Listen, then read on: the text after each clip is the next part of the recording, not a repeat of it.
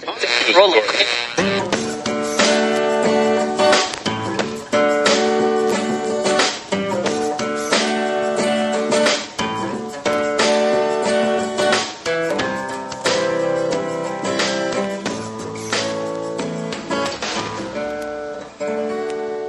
as moderator for tonight's broadcast.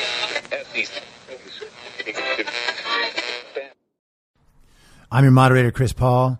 Let's be reasonable. They're trying to censor the red wave, but a wave is a force of nature, and they can't censor it at all. It's high noon for Tuesday, November 17th, 2020. Jack Dorsey and Mark Zuckerberg were sitting in their houses, zooming in to their testimony today. And I, for one, have no idea why that is still allowed to happen. They should have to go appear at the Senate. This COVID nonsense has got to stop at some point. There is no health-related reason why these two zillionaires can't get on their own planes and fly to Washington, D.C. to appear for these.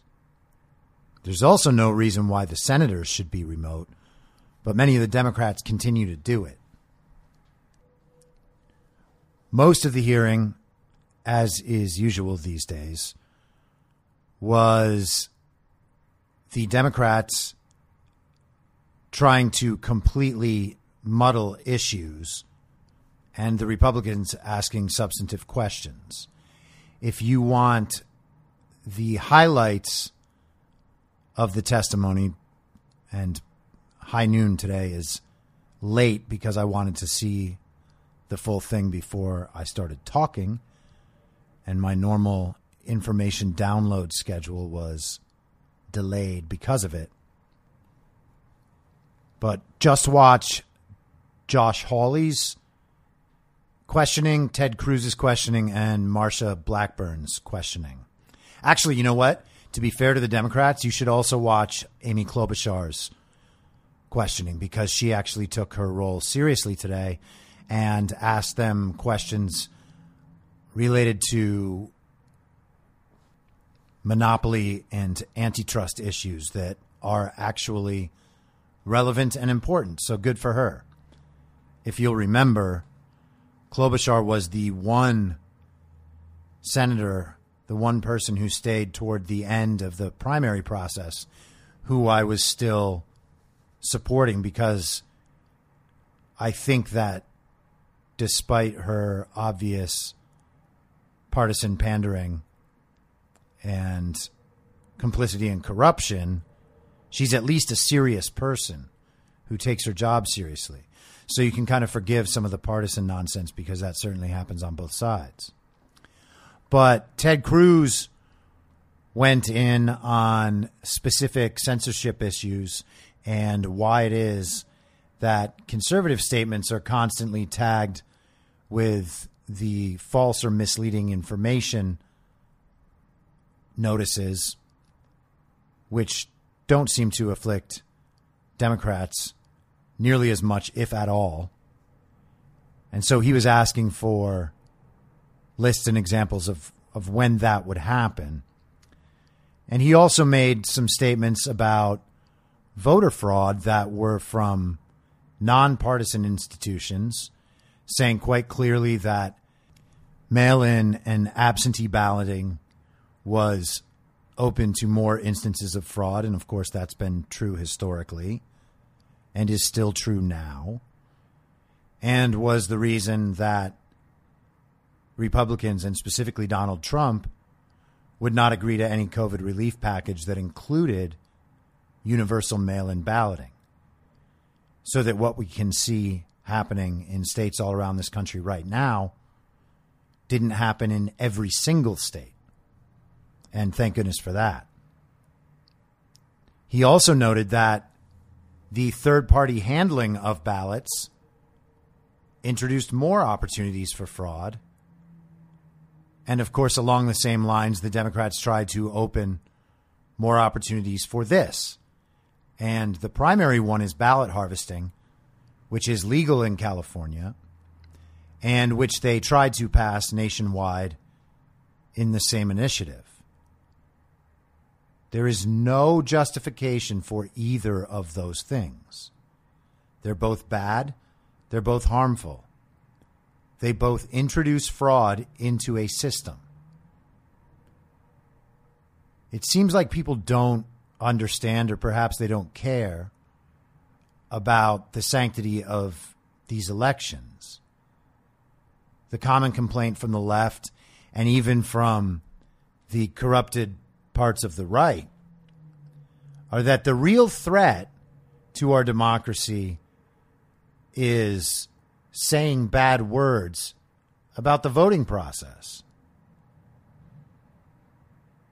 accusing the process of widespread systematic abuse, pointing out instances of that abuse, pointing out a series of statistical impossibilities, all favoring one candidate, pointing out the fact that they have disallowed poll watchers in Pennsylvania and Georgia, among other places, pointing out the fact that there are instances of votes being thrown out on a small scale and on a large scale.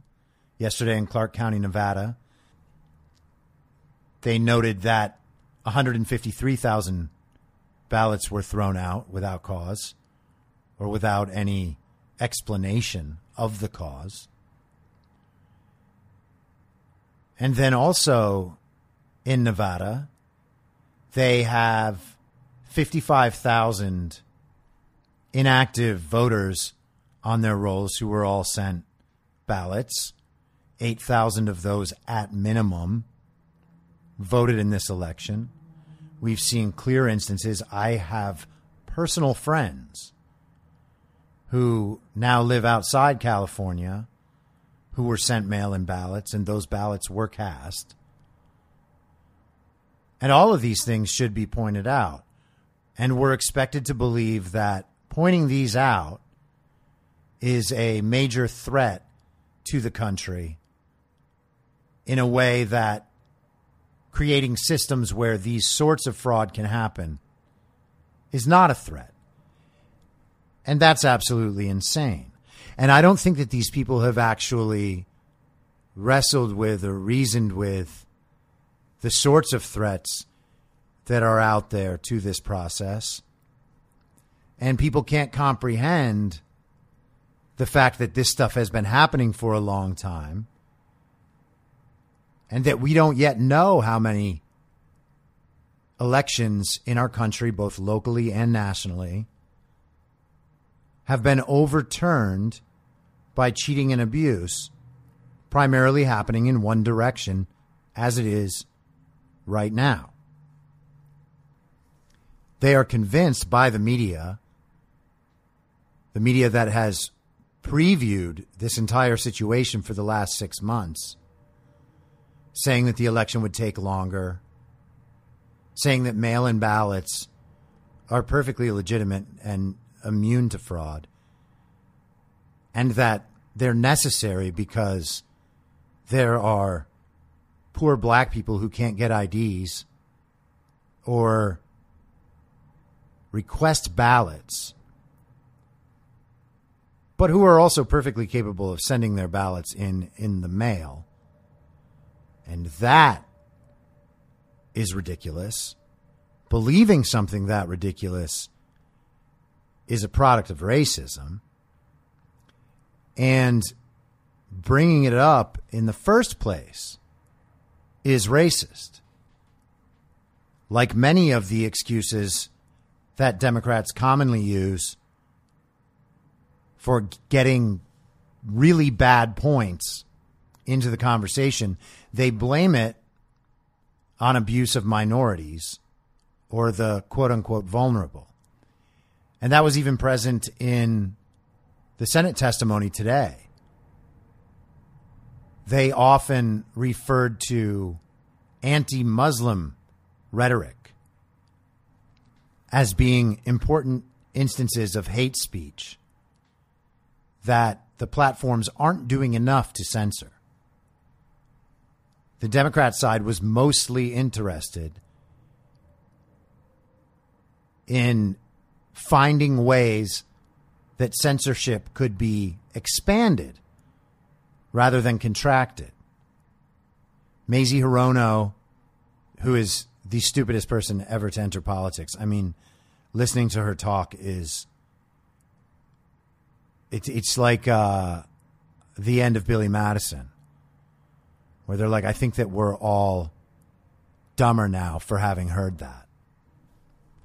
But she was repeatedly asking them why they weren't doing more to shut down Donald Trump's, quote, lies. I really, really wanted one of the Republicans to step up and ask the two tech execs, what is your understanding of what makes someone officially the president-elect? And see if they were going to say, well, the media organizations called it. They did refer a bunch of times to that standard, that news organizations and the Associated Press had called the race for Biden. But of course, that's not official at all. And there is nothing official right now saying that Joe Biden is the president-elect. It would have been good to hear them say that in testimony, because the question then becomes, if there is no official organization certifying the votes and declaring a president-elect at this point, what business does Facebook or Twitter have in declaring that there is one? And it was interesting. A few days ago, people were pointing out how Donald Trump's title on his Facebook page had been changed from president to political candidate. And Joe Biden was being called president-elect in many of those same spaces. He no longer is. Now he's a politician and political candidate as well. I wonder what new information they might have received between then and now that would change that. It's probably the likelihood that Joe Biden will never be president-elect. But you know they wouldn't do this unless they thought they might face legal consequence. And of course, that's possible. It's amazing to me that Democrats are maintaining this standpoint that the biggest threats to our democracy are Donald Trump's tweets and the citizens expressing legitimate concern with obvious voter fraud. Every instance of voter fraud eliminates a legitimate vote. Every single vote fraudulently cast eliminates a legitimately cast vote. If you do that on a wide scale with computers, Dominion, Smartmatic, through vote switching, and it affects millions of people across multiple elections, as we know for a fact it does, that changes entire countries. Ask Venezuela, where it was used to put Maduro in power. Am I making it up? No. How do you know that? Well, because I wouldn't do that, but also because you can just look it up on your own. The information is everywhere. These systems are not new. And it's amazing to me that people continue to deny this. They're like, well, will you please just commit to saying that if they do call Joe Biden the winner, then it's legit? And I'm like, no, why would I commit to that? That's like committing to admitting that masks work when they don't work. I'm not going to commit to lying on behalf of a false sense of decorum. And it's always in such a condescending tone, like, hey man, I'm really looking out for you here. Like, you don't want to be coming across as dishonest or misinformed. And I'm like, the only people that are taking it that way are the dishonest and misinformed. So thank you for your concern, but no, I'm not going to stop saying it.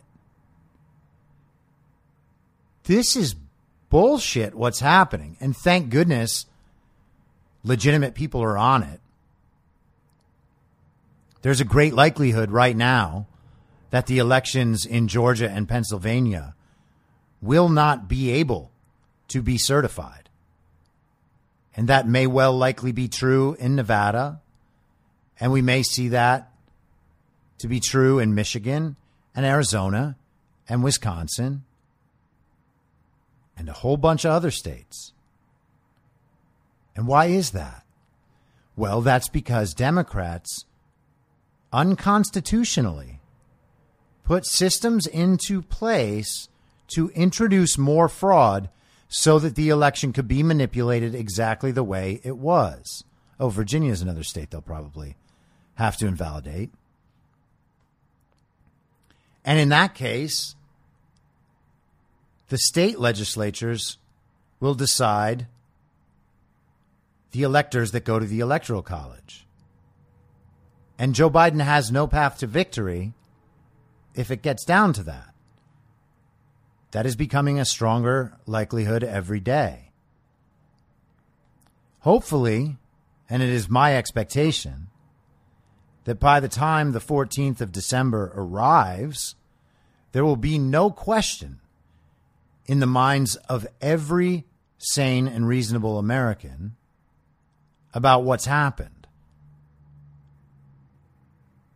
Joe Biden did not receive more votes than Donald Trump. Not on a national scale and not in these battleground states. And the bold view, which I mostly ascribe to, is that it probably didn't happen anywhere. And I said that 6 months ago. I said Donald Trump is going to win every single place that there is not massive voter fraud. And what do we see now? Well, he won quite a few places just straight out. The battleground states that we're currently talking about consistently were subject to massive voter fraud and unconstitutional elections because judges and governors and secretaries of state do not set voter policy. Gavin Newsom's universal mail-in ballot was executed under an unconstitutional emergency order. That's already been decided in court. Now, the court didn't take the next step to invalidate the universal mail-in system that he installed. And fact checkers will say that it doesn't invalidate that. But I don't think that's over. And I really doubt that this is the last time we'll hear of it. But back to the Senate testimony. By the way, I just have to mention this because it was so unbelievable to witness. But Jack Dorsey said Latin X in one of his answers, referring to, of course, Latin Americans, Hispanic people. He said Latinx, a word that they do not use and do not ascribe to themselves. But he's that committed to woke ideology and newspeak that he went ahead and said that during Senate testimony. Watching that come out of his mouth just above his 7-inch goatee was especially amusing. Josh Hawley went after Mark Zuckerberg specifically on a program called Tasks. It's like a work platform. My assumption is it's probably much like Slack, just like a business coordination and productivity platform. And I'm guessing that that's probably an internal Facebook platform that they designed for their use. And Hawley noted that a Facebook whistleblower had come forward and provided him with this information. Some of it was screenshots that he put up at the testimony, talking about how Facebook and Google and Twitter coordinate what accounts they would be censoring, what sort of hashtags they would be censoring, and what sort of content they would be censoring. And what he was showing was that there's now this coordinated effort by those platforms to suppress particular people and particular types of speech. Now, whether or not that's legal, I do not know. But it certainly doesn't seem like a good or ethical way to go about this stuff, especially considering that these organizations like to maintain at least an air of independence from one another, as if they are just pure competitors and not all serving the same interests, when we know for a fact that they are. Facebook repeatedly referred to their independent fact checkers, run by an organization called Poynter, Poynter. You all should look into the people supporting and sponsoring Poynter. It's very interesting, to say the least. But the thing about these independent fact checkers is what they do is allow someone like Mark Zuckerberg to say, well, you know, that wasn't us that made that judgment. That was our independent fact checkers. And this group is widely known to be very good at this, even though they apply fact checks to factually true statements, even though they say, as Mike Lee pointed out, that they are lacking context, that the statements, while factual, are not enough for you to come to the conclusion that they want. So in the interest of everyone, they're just going to provide context. And if that sways your view toward their point of view, no big deal. That's what the context is for. So that you don't just go around posting things that you think, because that's dangerous, unless you have the context that Facebook's independent fact checkers don't like what you think. And then in which case, whoever reads your stuff might get to see what the approved position is rather than the one from the person that they actually trust. And this is a problem with how we get our information now. People don't know or don't care, perhaps, how their beliefs are formed and like on what basis their beliefs are formed. Senator Kennedy actually went right to this issue, asking Mark Zuckerberg and Jack Dorsey in turn, and I think he might have asked in the opposite order, if we're trying to be perfectly accurate here. I don't want to get fact-checked. But he asked them if they believe everything that they read, and of course they both responded no. And then he asked them, well, do you guys have like a team of people that tells you what you should believe? Or do you exercise your own judgment? And of course, they answered that they exercise their own judgment. Zuckerberg caveated that if it was business information, then he certainly hopes the people supplying him information are doing it in as accurate a way as possible. And that's all fine and good, but irrelevant to the question. The point that Senator Kennedy was making was that they don't believe for themselves that they need a team of people telling them what they should and should not believe, that they're capable of relying on their own mental faculties to be able to form beliefs. And of course, that's true and should be true for every human. And the upshot of that was that what the tech companies should be doing is adding less interference to what people are saying rather than more. And of course, that's right. The reason they've been empowered to censor so much is not to deal with actual illegal behavior. And they often brought up child endangerment and terrorism as two examples where their enforcement policies were good and necessary. And there's some extent to which all reasonable people would probably agree with that. But that doesn't explain why they're allowed to shut down people who say things like the things I say, because my account was removed from Twitter because I suggested that it might be a little retarded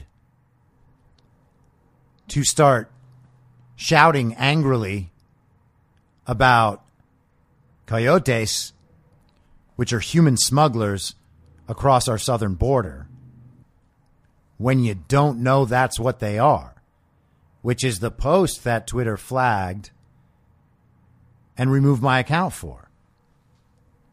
And yes, it was that simple. There's nothing else that I need to explain about that. I've talked about it on an earlier episode. But they said that that was hateful conduct against a group of people with a mental illness, I guess, which tells me that they think mentally ill people are retarded, which is not what I said. I was directing my comment at a blue checkmark verified country singer who was acting abusively toward someone else I follow. And so what else could have gotten my account taken down besides my political persuasion? And of course, there is nothing else. It was exactly that. And I knew it was going to happen. And now it's been almost a month that my Twitter account has been down. And Jack Dorsey talked about how the appeal process needs to be improved. I've appealed it multiple times. Have I gotten a response? Of course not. But the way this sort of censorship seeped into these platforms was through specific, direct force and action by one side of the political conversation. This was done by journalists and people in academia and tech and entertainment constantly bitching to enforce political correctness codes. And if you followed along on these platforms for the last 5 or so years, you could easily have watched all of that develop in real time, as I did. And so those speech codes that people like me warned about back then now get to include whatever they want, including disinformation about elections and COVID, whether or not what's being posted is actually disinformation. Because, of course, it's not disinformation. It's just the other side of the argument that they don't like. Saying that masks don't work is not disinformation. It's a verifiable fact. But it doesn't correspond to what their goals are, so it becomes disinformation by their choosing.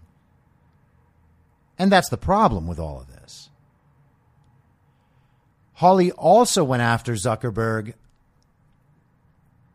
about a platform they use called Centra.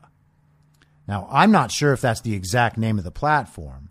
And Mark Zuckerberg quite clearly tried to skirt the issue by saying that he's not familiar with a platform by that name. But I encourage everybody to watch this testimony, because what that platform does is absolutely chilling.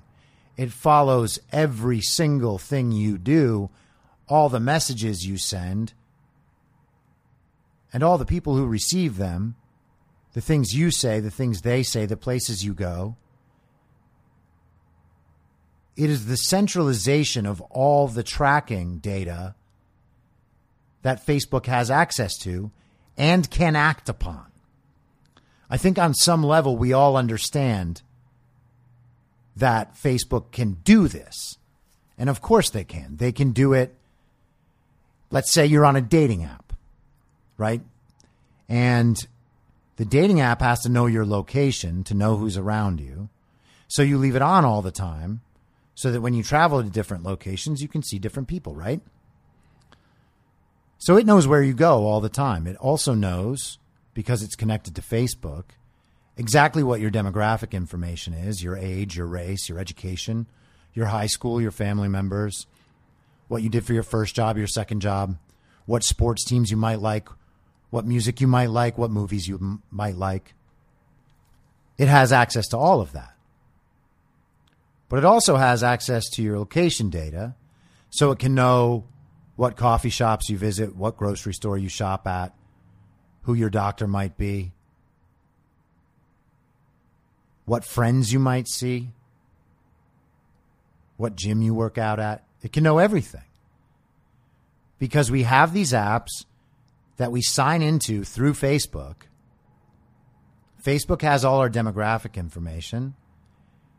And then these apps feed Facebook back all the new information that they generate.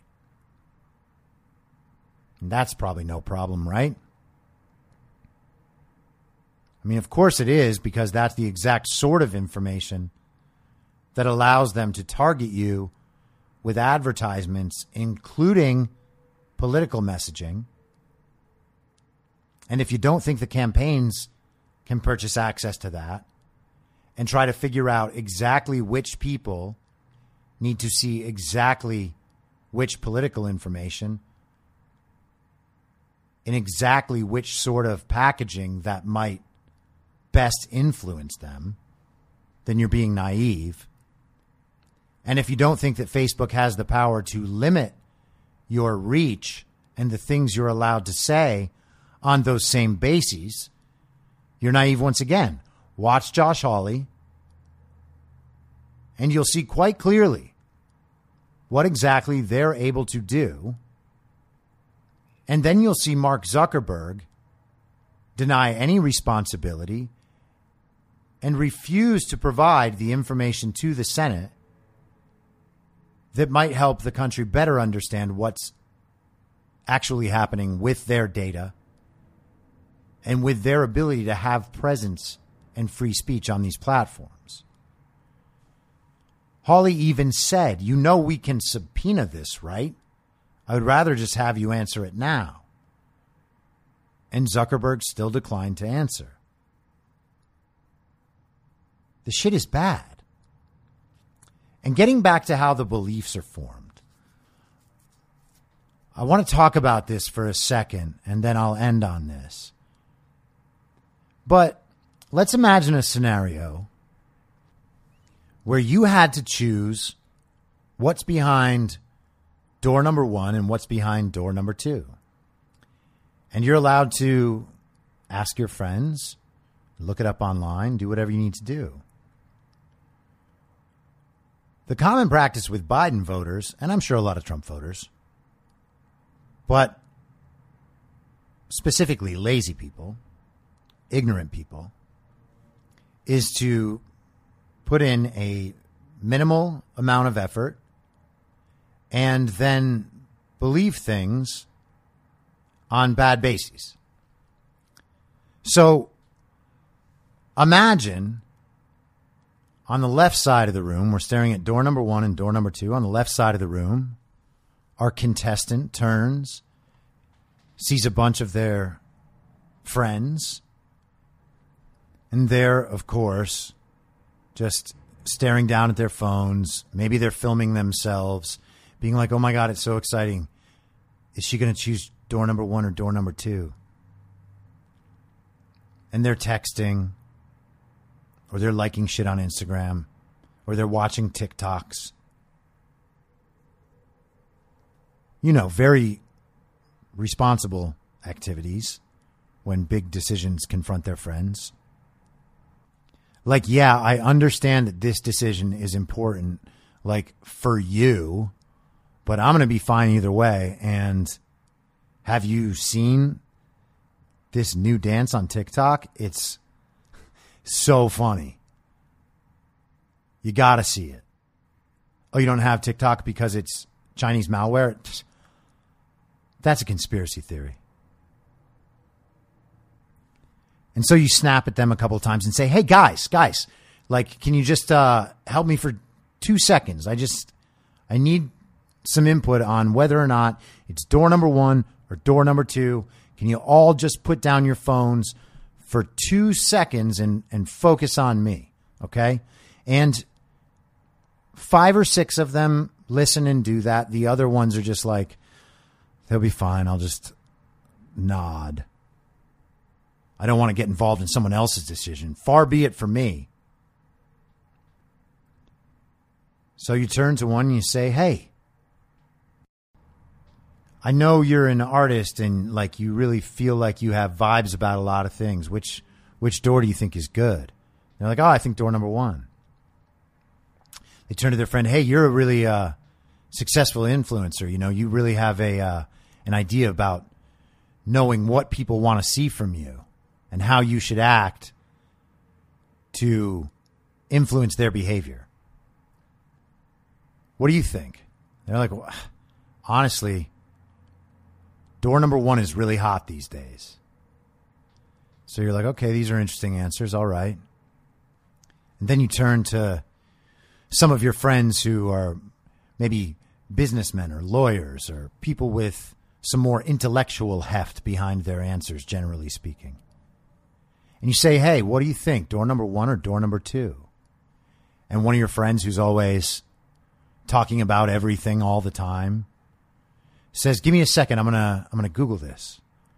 They look it up and they're like, well, everybody is saying door number 1. And there's a study here from Harvard that says when confronted with this situation, most college-educated white people choose door number 1. So, I mean, I'm a college-educated white person, and so are you. I think that they probably know what they're talking about, so I'm going to say door number 1. And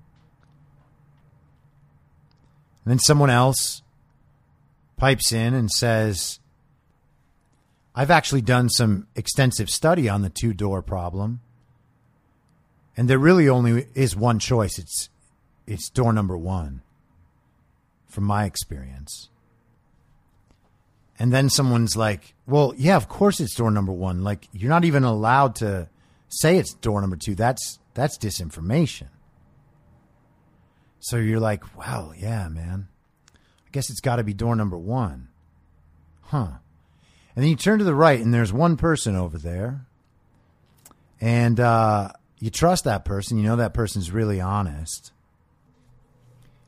And you know that they're constantly trying to understand things and really look into things. And you know they have your best interest at heart in a situation that you say is important to you. That's what trust is. You're going to give them the best answer for them as you see it, rather than thinking about how it might affect you. And you turn to that person and you say, hey, what's your thoughts on this whole door number 1, door number 2 thing? And the person says, well, while you were talking to the others, and while they were all like busy looking at their phones, and I know that you were kind of consumed with their little jokes and their little side comments, and you guys were all giggling and you were complimenting each other and stuff. I actually, I went over and I looked inside door number 1 and I looked inside door number 2, and behind door number 1, there's a really scary looking guy with a chainsaw, and behind door number 2, there's a check with your name on it, and it has $1 million. So, I feel like, I'm not trying to judge the guy behind door number 1. Maybe he's not a vicious killer, even though it did look like he was wearing a skin suit and had like a weird mask. I'm just going to call it weird because I don't want to get graphic and gory, but it kind of also smelled like dead things. And as soon as I opened the door, he like started the chainsaw. And now maybe there are trees back there that I didn't see, but I just got a bad feeling from the guy. So I closed door number 1. I checked out door number 2. It's got $1 million on a check addressed to you. I really feel like door number 2 is the one. And then everybody on the left side of the room is like, what the fuck? That is so stupid. No one's allowed to go behind the doors and actually see what's back there. That's not even the point of this game. The point of this game is figuring out which team is right and then going with that team. It's not knowing what the result is going to be and then picking the result. You got to like choose a side, man. And like, look at all these people over here. You're going to tell us that we're all wrong? I looked it up on the internet. That person read a study from Harvard about it. That person got bad vibes. This person is like totally ready to photograph you choosing door number 1 in the best possible way. And like, we all know that it's harmful for everyone to even say that it's door number 2. So what the hell are you thinking? You can't listen to that person. And you're like, yeah, but I've known that person for 15 years and always found them to be knowledgeable and trustworthy and have a pretty good read on how things go. But yeah, you're right. Yeah, you're right, man. I don't know if I have the courage to go against all of these very well-meaning, very attentive, very knowledgeable friends who did the 4 seconds of internet searching that I didn't do. But yeah, they're saying it. And man, I really have heard that door number 1 is just what good people do. So you turn to fucking Pat Sajak or Drew Carey or whoever, and you say, you know what? I'm going to choose door number 1. And Pat Sajak says, wow, I can see you've really carefully considered this situation and weighed the odds. And you're depending on people that you really trust, even though they're looking at their phones again. But here we go. You're dead. I'll be back tomorrow at the same reasonable time on the same reasonable podcast network. I don't have a network. Masks and lockdowns don't work. Goodbye. Whether you're a total newbie to podcasting or even if you've had a show before like me, you know how intimidating it can be to start your show. The tech side especially can be daunting. That's why I'm so grateful Anchor exists. If you haven't heard about Anchor, it's the easiest way to make a podcast. They knock down all the barriers to entry. Let me explain. First off, it's free. I don't know how or why, but I'm happy about it. The platform's great. There are creation tools that allow you to record and edit your podcast right from your phone or computer. Anchor will distribute your podcast for you so it can be heard on Spotify, Apple Podcast, and many more. I can't even begin to describe how much easier it was to get my show on all the major platforms this time than it was a few years ago. You can make money from your podcast with no minimum listenership. That's right. You build your show, you make money. It's everything you need to make a podcast in one place, and the company is committed to the success of its content creators. Go download the free Anchor app or go to anchor.fm to get started. Thanks for listening. Please follow the podcast on Instagram and Parler at I'm Your Moderator. Soon I'll be up on Rumble with a video aspect. In the meantime, if you'd like to support the show, I have a Substack, imyourmoderator.substack.com, where you can donate, or you can donate at anchor.fm by searching Be Reasonable with your moderator, Chris Paul. I hope to see you soon, back out on the range.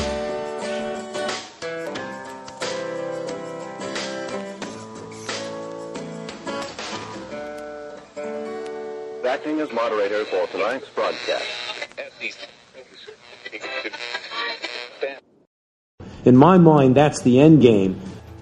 Thanks for listening. If you'd like to follow what I'm reading and thinking throughout the day, you can do that by downloading the Telegram Messenger app and going to t.me/I'm your moderator.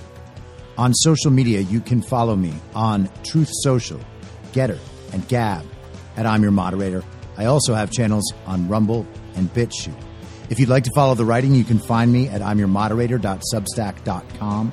The merch site is cancelcouture.com or go direct shop.spreadshirt.com/cancel-couture. If you'd like to support the podcast financially, the best place to do that is Ko-Fi. Go to ko-fi.com/I'm Your Moderator. And all of these details will appear in the show notes with each episode. I'll see you soon down on the range.